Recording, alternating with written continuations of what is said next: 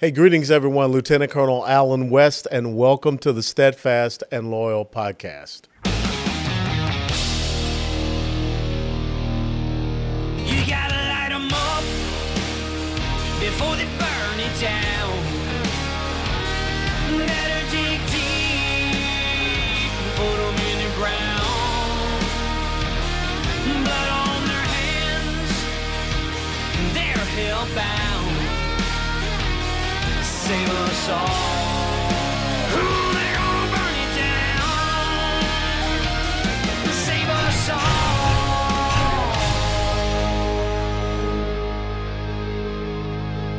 before they burn it down.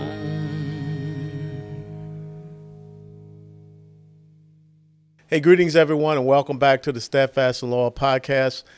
When I look at a lot of the things that we see happening in our urban centers, our inner city environments, I can trace it back to something that definitively happened in the Johnson administration. When Lyndon Johnson and the Great Society programs decided that they would give checks to women who have children out of wedlock. But there was a condition, a caveat.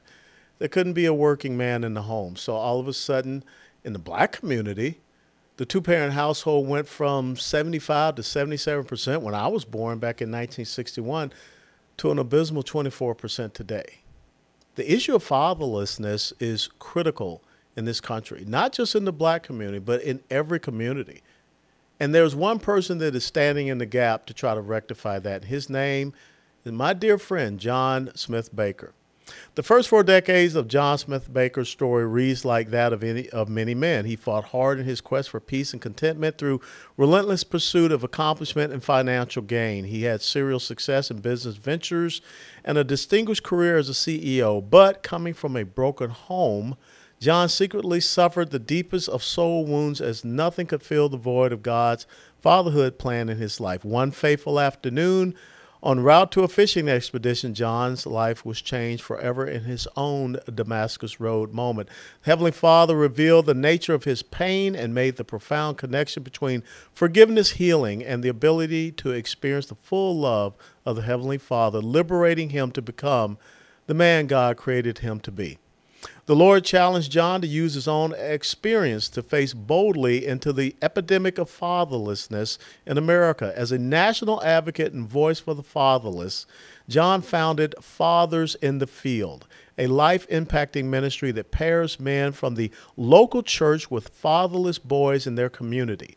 These men serve as mentor fathers to boys, and with the leading of the Holy Spirit, they walk the road of healing and forgiveness together. Over more than a decade, John continues to lead the Great American Rescue Mission, an expansion of the ministry reach to boys across the nation. John has launched a new and powerful outreach to the fatherless boys who became men without the blessing of Fathers in the Field through his book, a group study, and a national podcast, all entitled Man Enough to Forgive.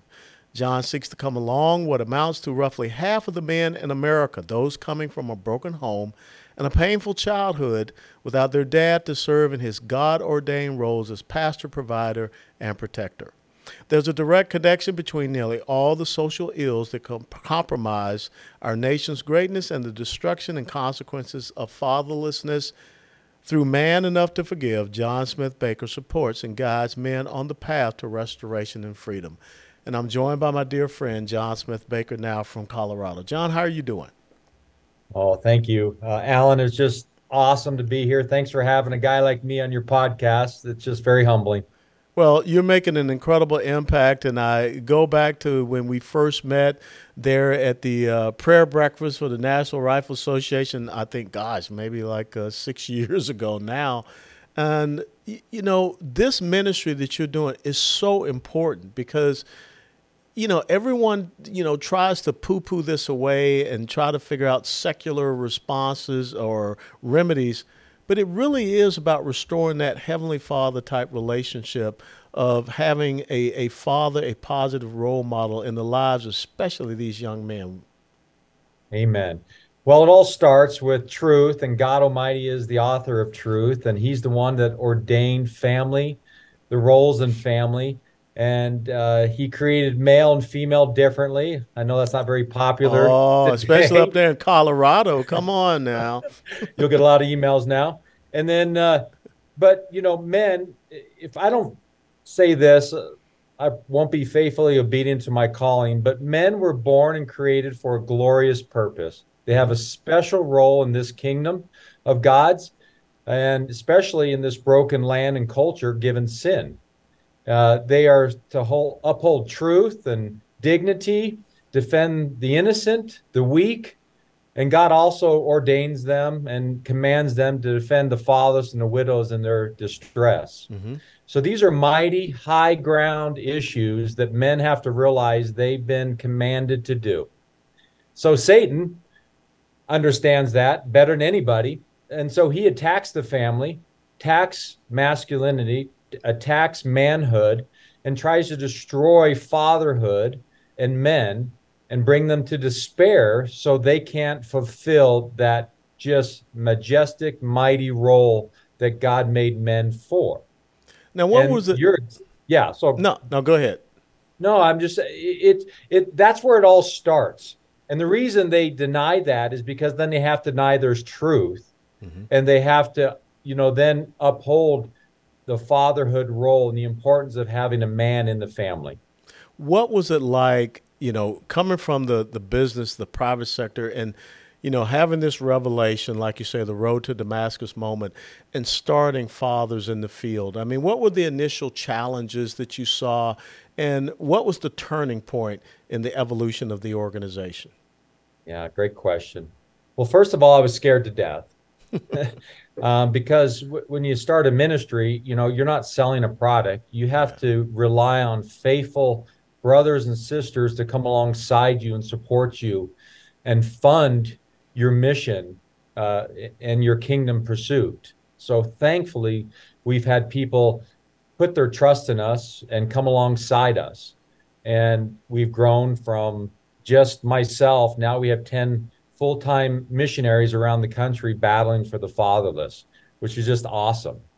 And so that's the first thing. But the Lord, again, word is true, right? If he calls you, he will provide. Hmm. And secondly, what really was the largest stumbling block for me is really the apathy in the church as well as in the culture to really the roles of fatherhood.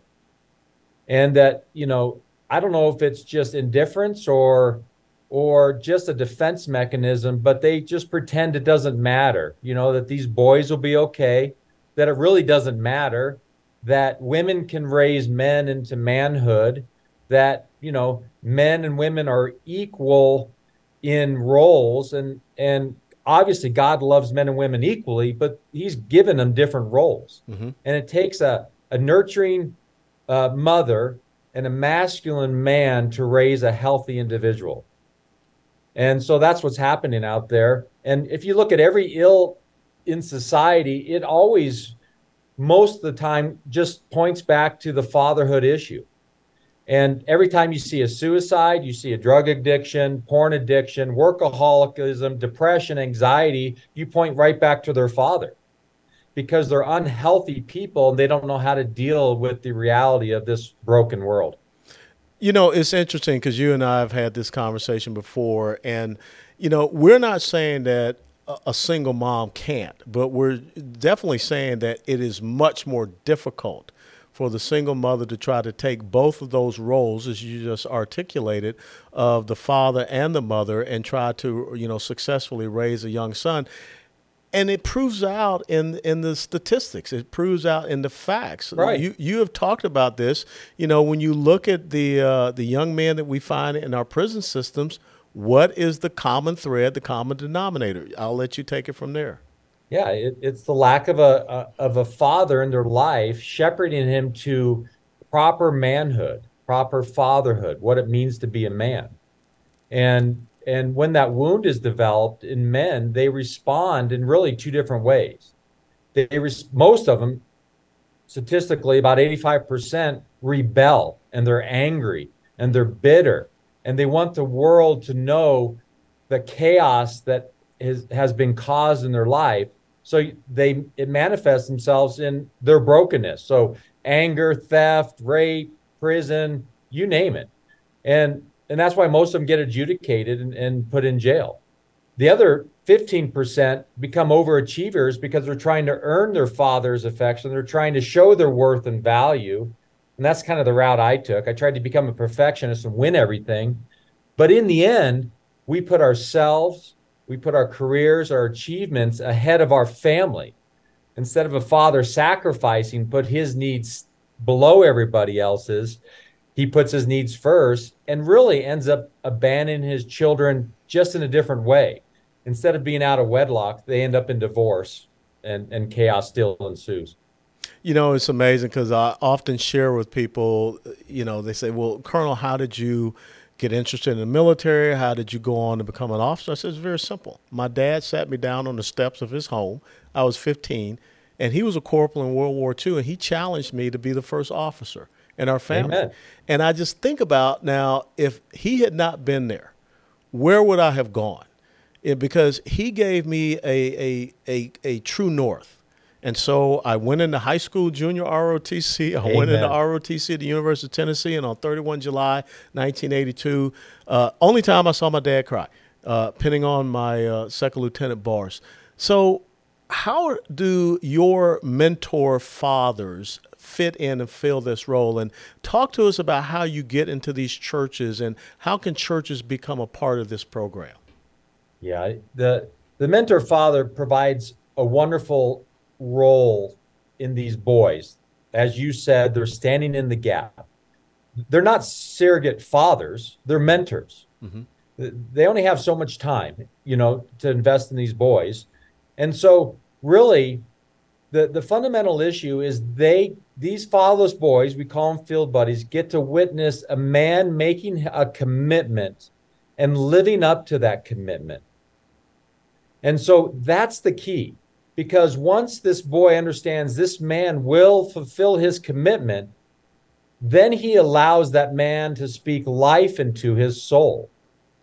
But that's why we have a 3-year commitment in this ministry, 1 year at a time, so this boy can see this man fulfilling a commitment multiple times.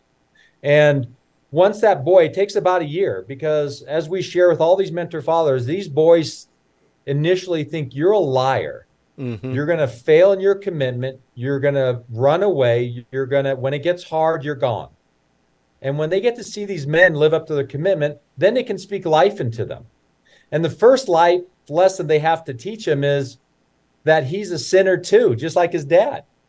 And every one of these boys will rebel in their commitment because deep down they want to see if this man cares enough about him to live up to the commitment and share his truth.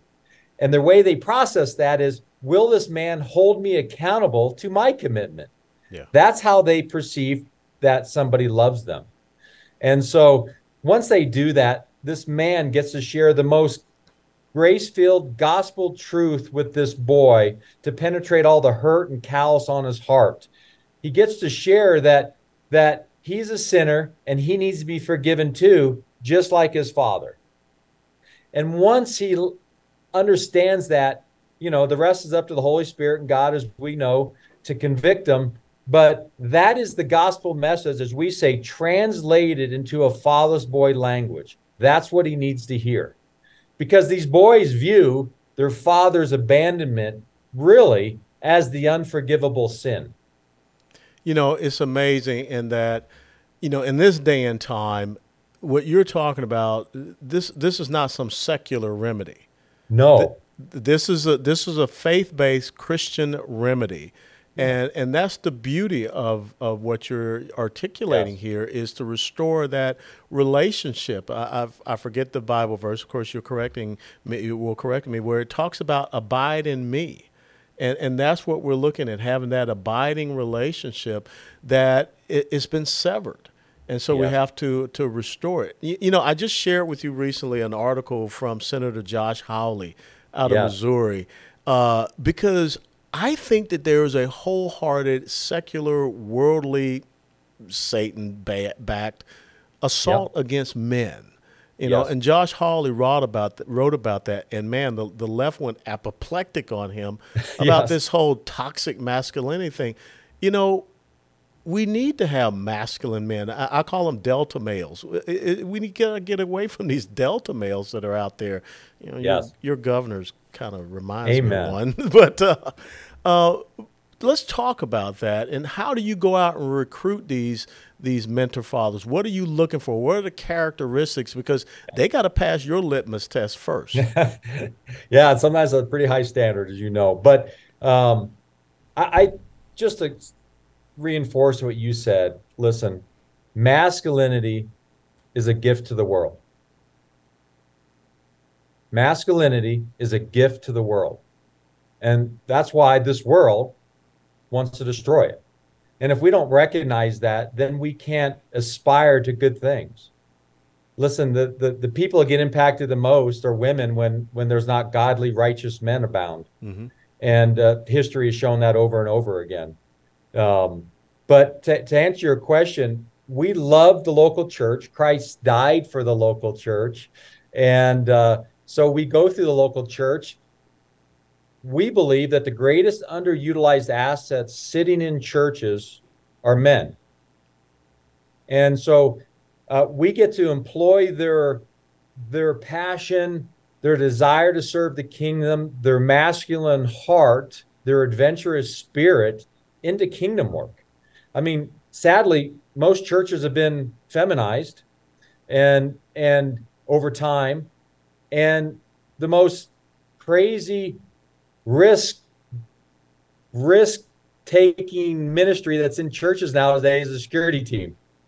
And you know, if they're really spiritual men, maybe they can take the offering, and if they're just new men to the church, maybe they can do the parking lot ministry or the chair stacking ministry. These don't make men's hearts leap for joy. They don't aliven men's spirits to to sacrifice and do great kingdom work.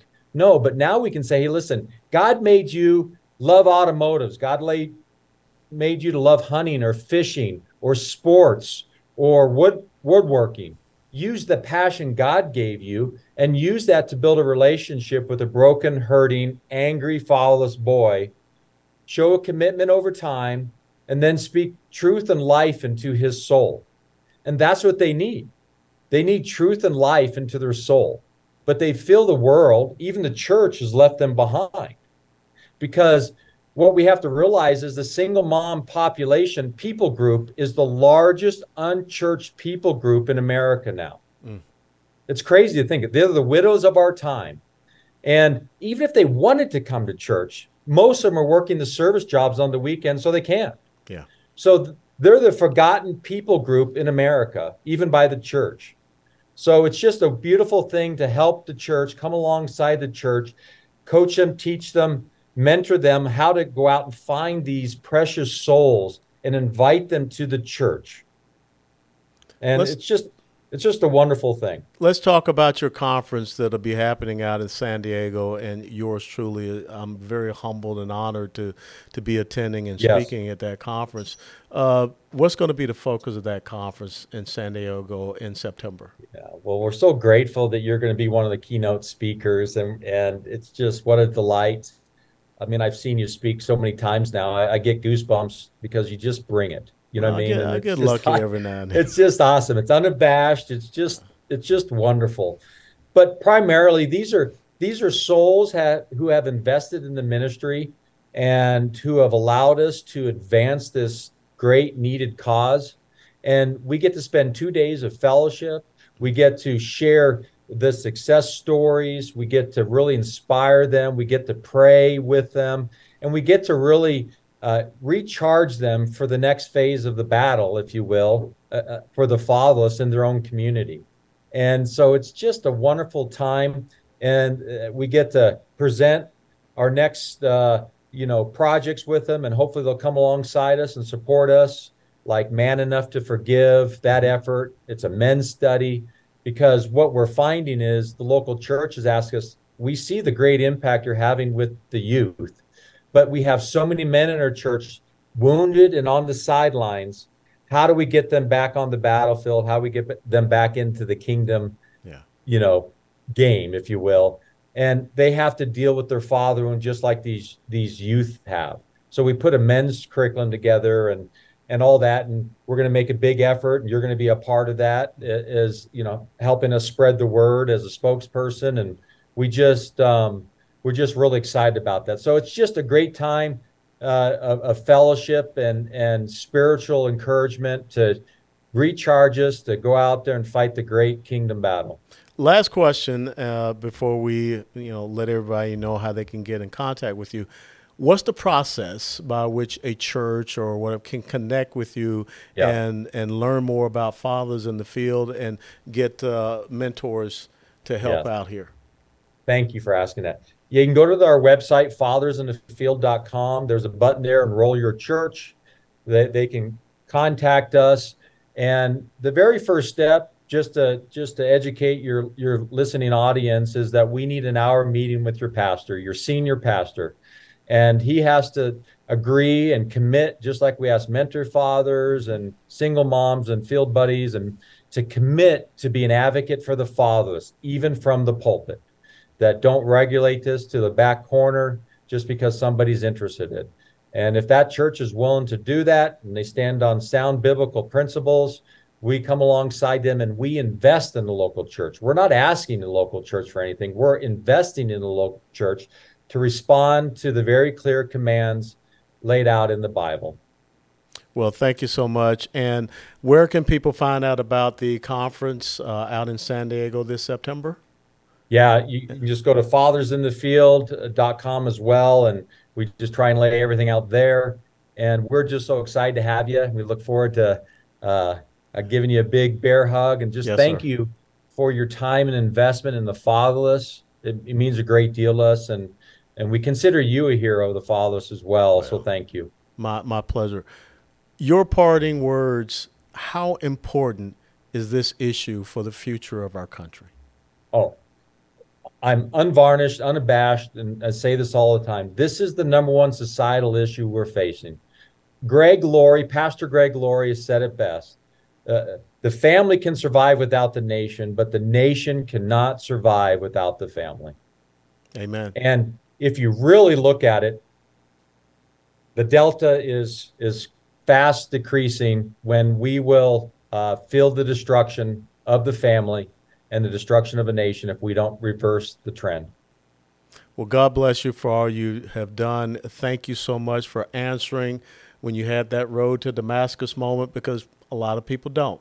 But we're going to be better as a nation because of what you're doing, and I look forward to seeing you out there in San Diego in September, John. If not before then, I think we're going to meet. Yeah, we're going to have here. breakfast together. I'm looking forward to it. Yeah, here in the Dallas-Fort Worth area. Yeah.